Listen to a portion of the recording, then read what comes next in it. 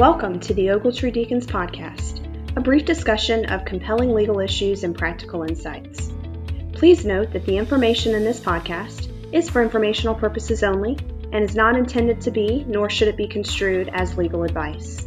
You can subscribe to this podcast on Apple Podcasts or through your favorite podcast service. Please consider rating and reviewing so that we may continue to provide the content that covers your needs. Please enjoy the program. Hello all. I'm so happy you could all join us here today. I'm Danielle Oakes. I'm a shareholder in our San Francisco office, and I'm a co-chair of the Technology Practice Group. I'd like to introduce our speakers today. First, I'd like to welcome my Tech Practice Group co-chair, Jen Betts, the managing shareholder of the Pittsburgh office.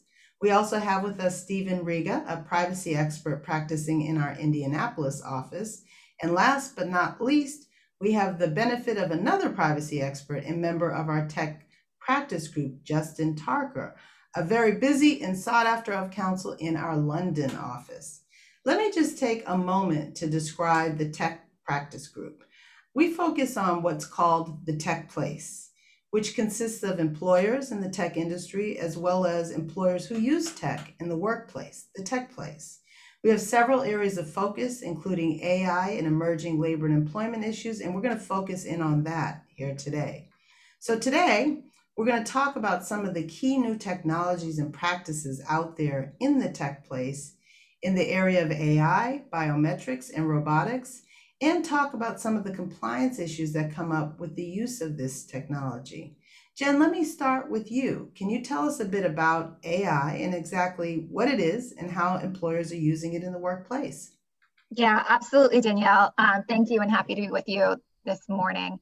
There's not one kind of uniform definition of artificial intelligence, but I will tell you the one that I like to use, which is that artificial intelligence involves machines performing tasks in a way that historically would have required human intelligence. So AI consists of a series of algorithms or instructions for solving a problem.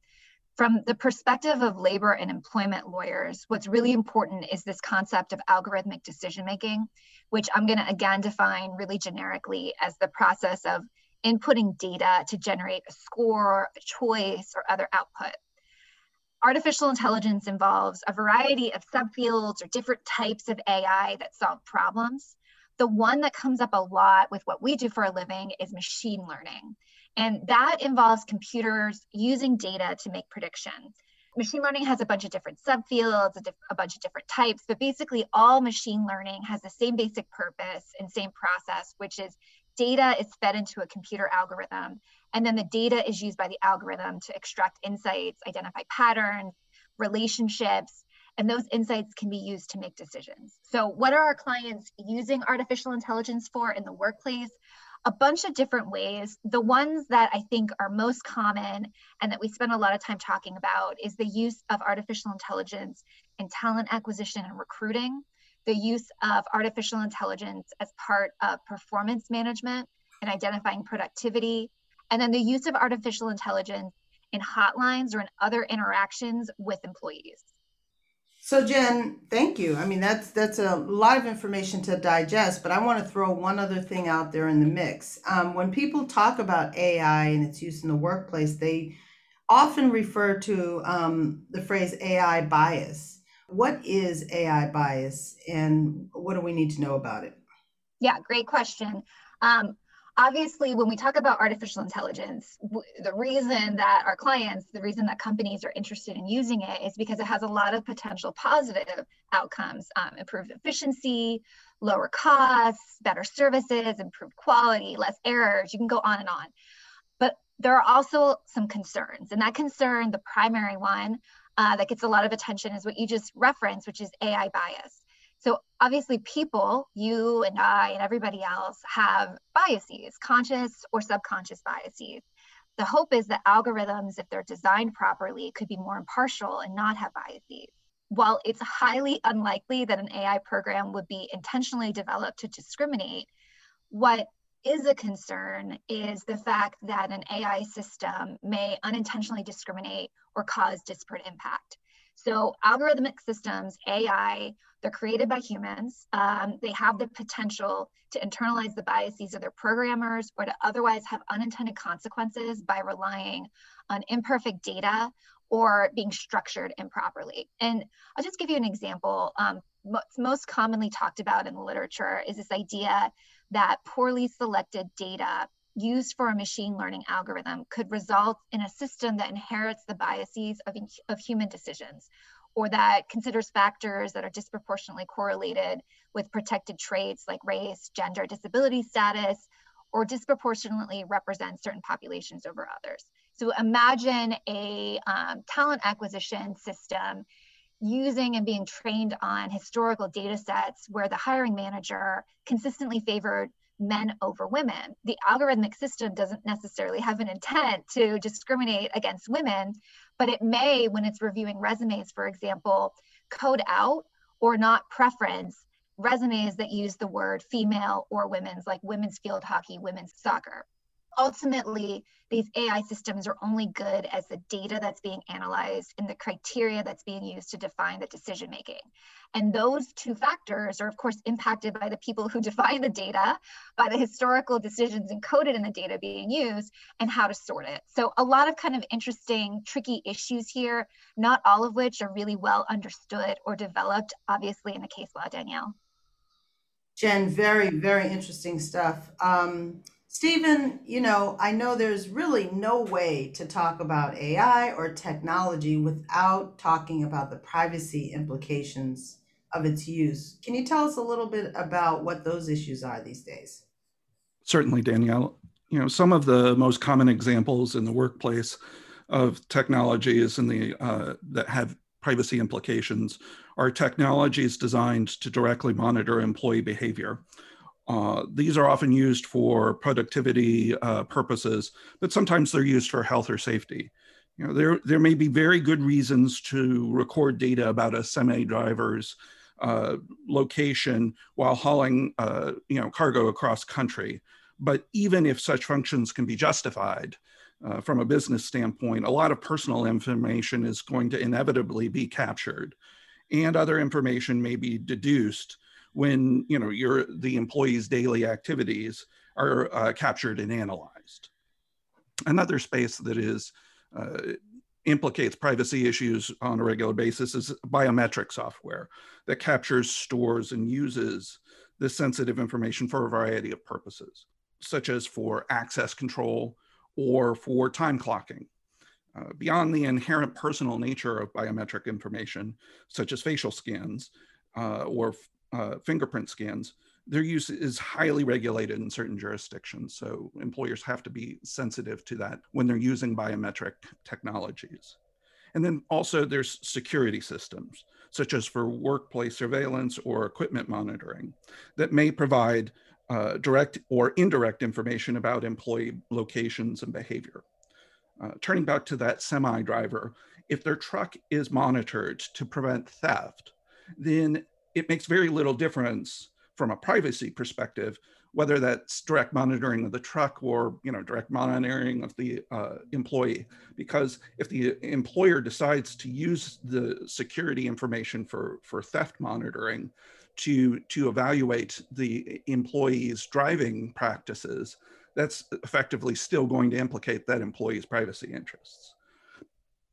These are just some of the examples of where personal data is collected and used, which will trigger the need for data privacy compliance. That's ultimately the question. If you're collecting information about your employees, and the technology you're using is collecting information about employees either directly or indirectly, ultimately you have to think through the privacy implications for that.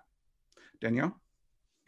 Well, Stephen, that makes a whole lot of sense. One other area of technology that gets used in the workplace that we haven't touched upon yet is robotics. And Justin, I wanted to ask you about that. We think of robots as mechanical machines like R2-D2 for those of you who are Star Wars fans out there. But how are clients actually using robotics in the workplace these days? Yeah, of course, you've got those famous examples, but automation isn't new in the workplace, so to speak. Many workforces already have one type of robot or another in their midst, particularly in the manufacturing industry. And the advancements we're seeing in technology now is not only further spread of robotics, but what is known as intelligent automation.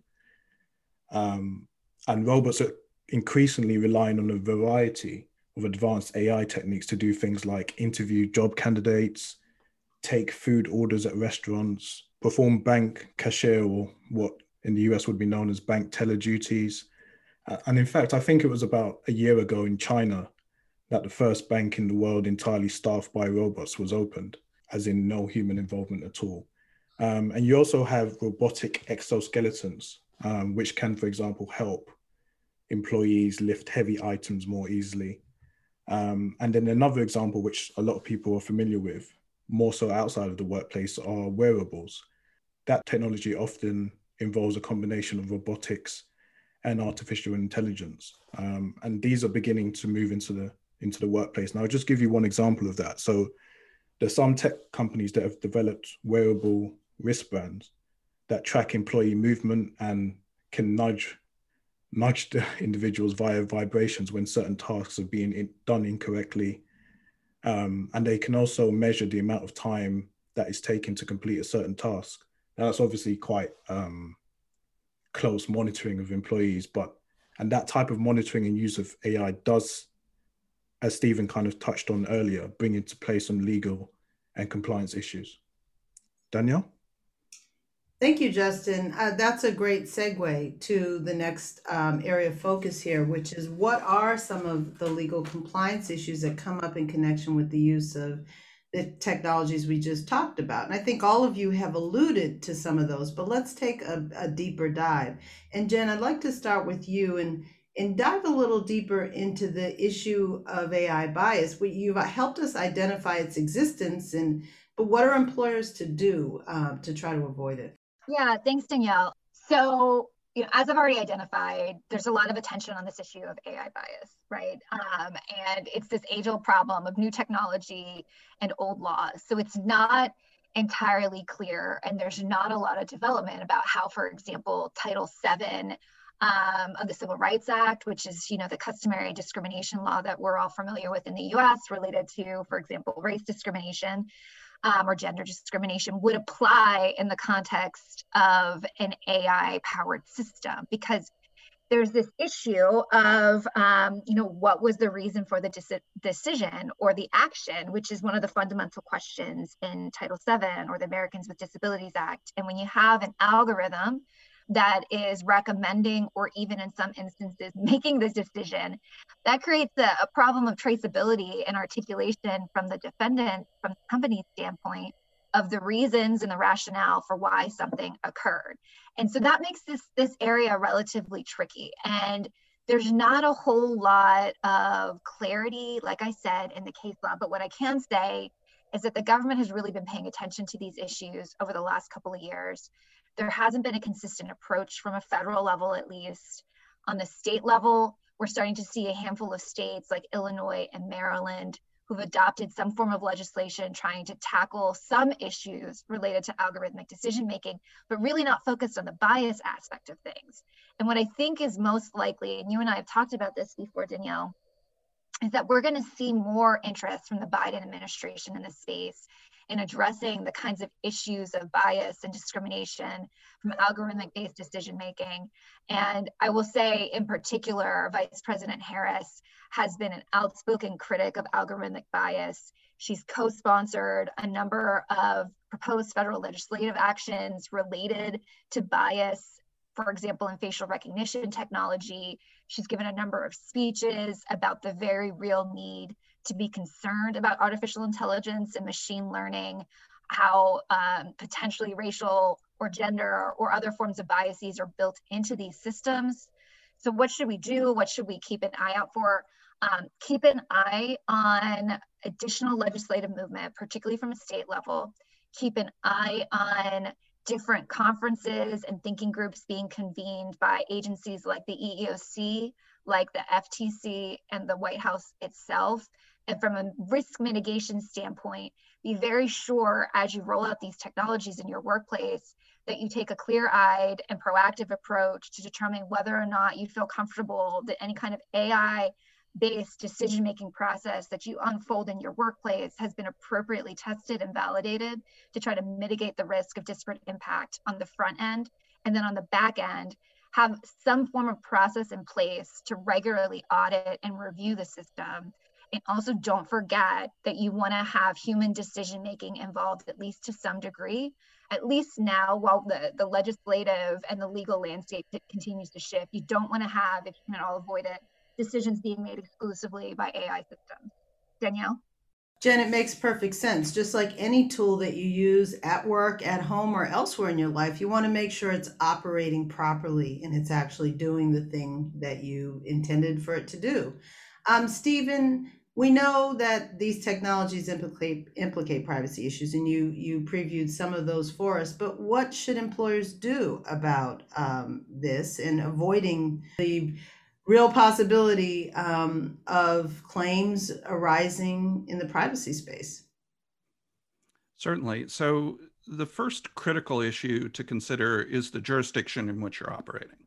So if I'm a company working in a couple states in the United States, I'll have a different set of legal concerns for privacy and security than if I'm a multinational company out with operations in the EU, UK, and across North America and Asia.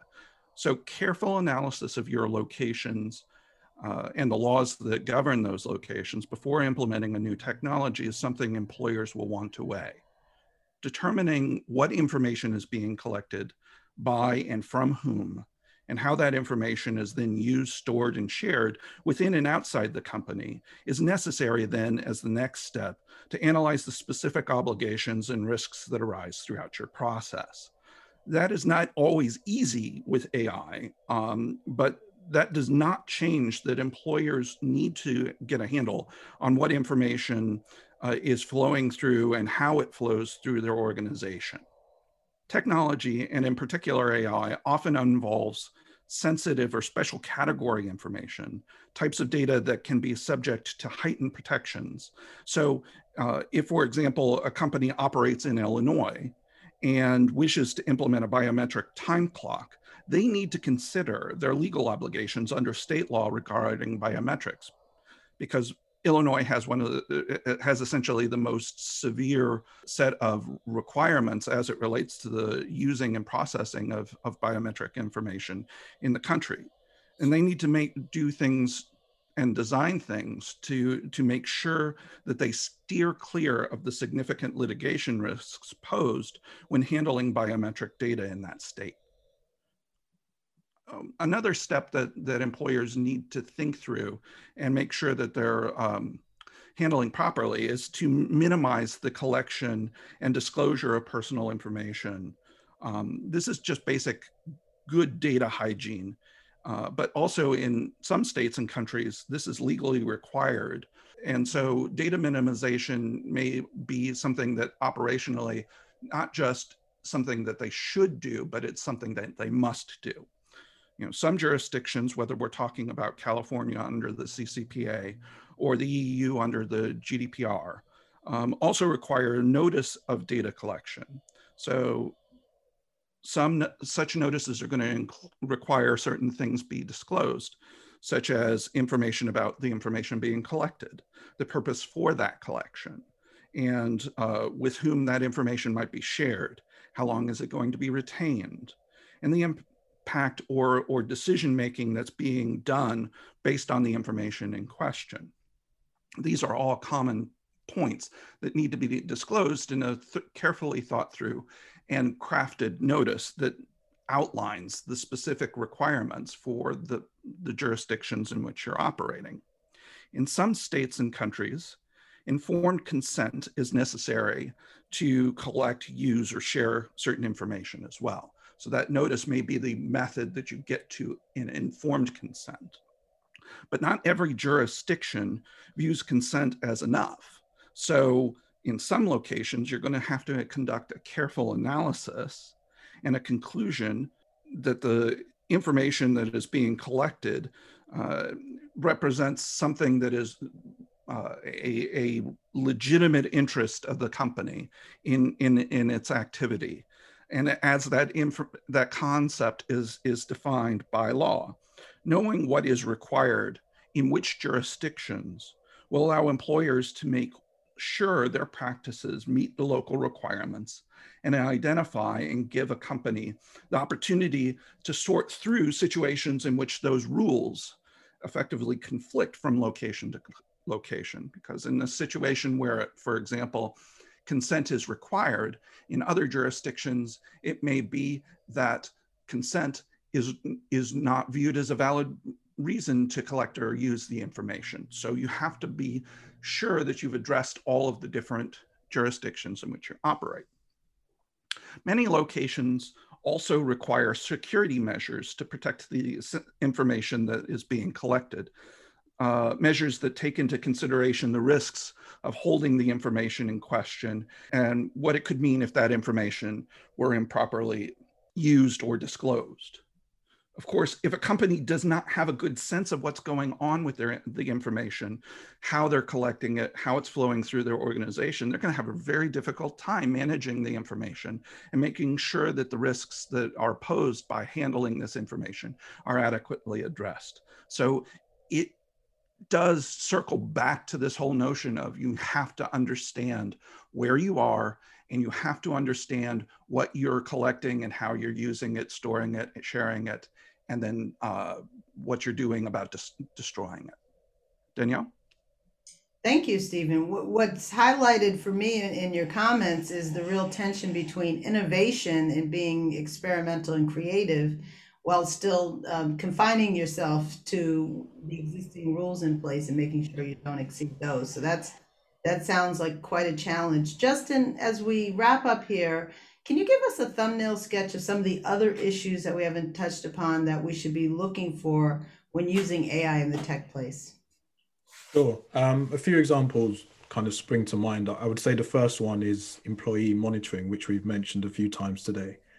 In my view, there's a particular risk in relation to that, and the pandemic has required the majority of businesses to adopt remote work. And I've personally seen an explosion, so to speak, in employer monitoring as a result, whether that be to track employee performance and productivity, or perhaps to help ensure the security of the company systems. Those are all legitimate aims or grounds on which to engage in that type of activity. But whether you're using AI in your monitoring or not, it's important to remember the need to understand what the relevant recording and privacy and cybersecurity laws are in your local jurisdiction. Is a point that Stephen mentioned earlier, and it's really a point that we hope you take, or listeners take away from this podcast.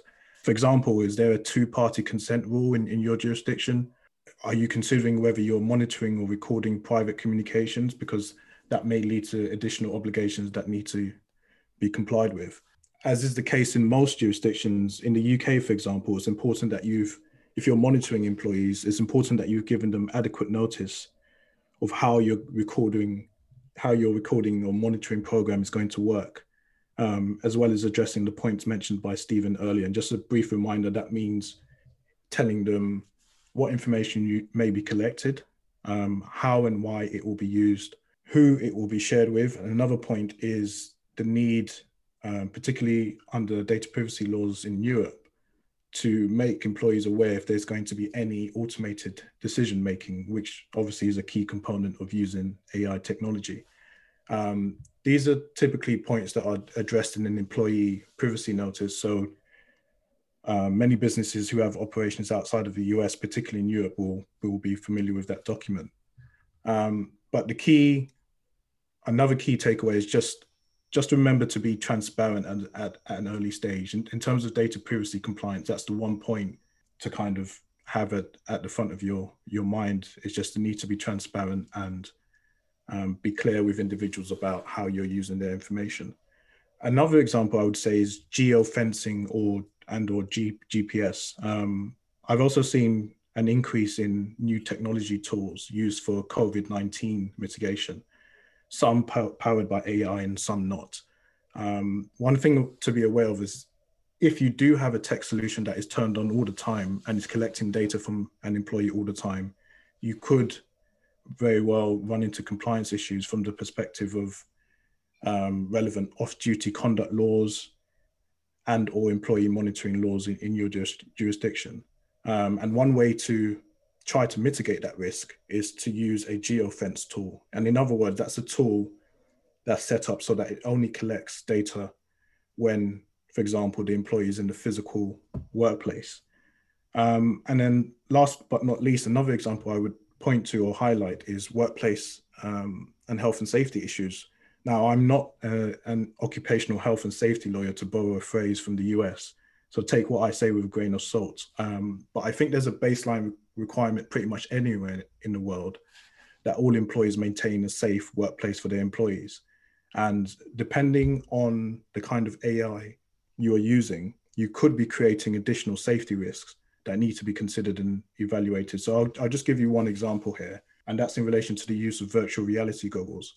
I've seen them become more commonly used in that employers are using them to monitor workplace safety and make repairs as they have less flexibility, for example, to send engineers on site.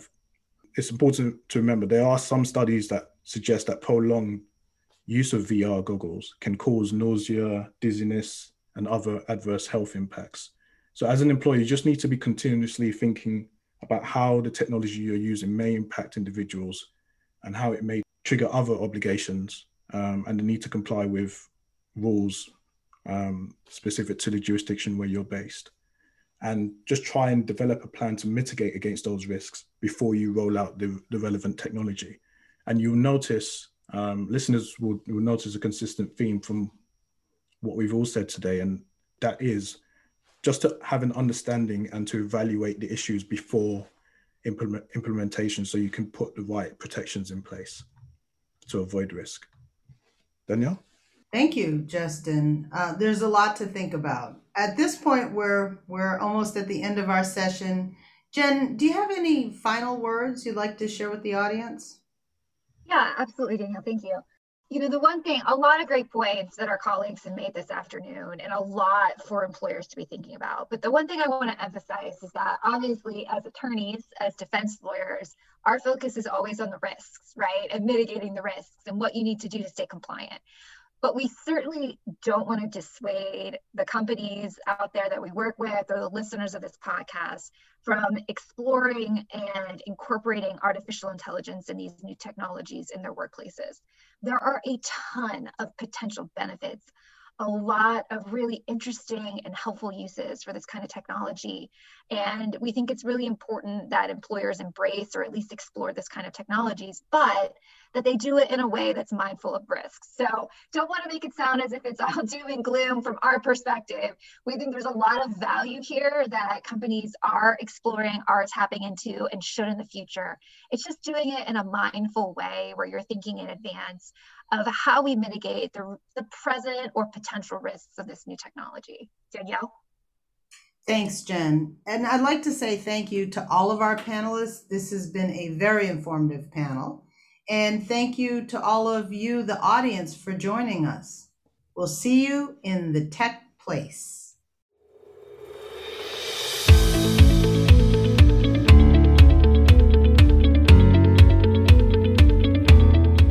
Thank you for joining us on the Ogletree Deacons podcast. You can subscribe to our podcast on Apple Podcasts or through your favorite podcast service. Please consider rating and reviewing so that we may continue to provide the content that covers your needs.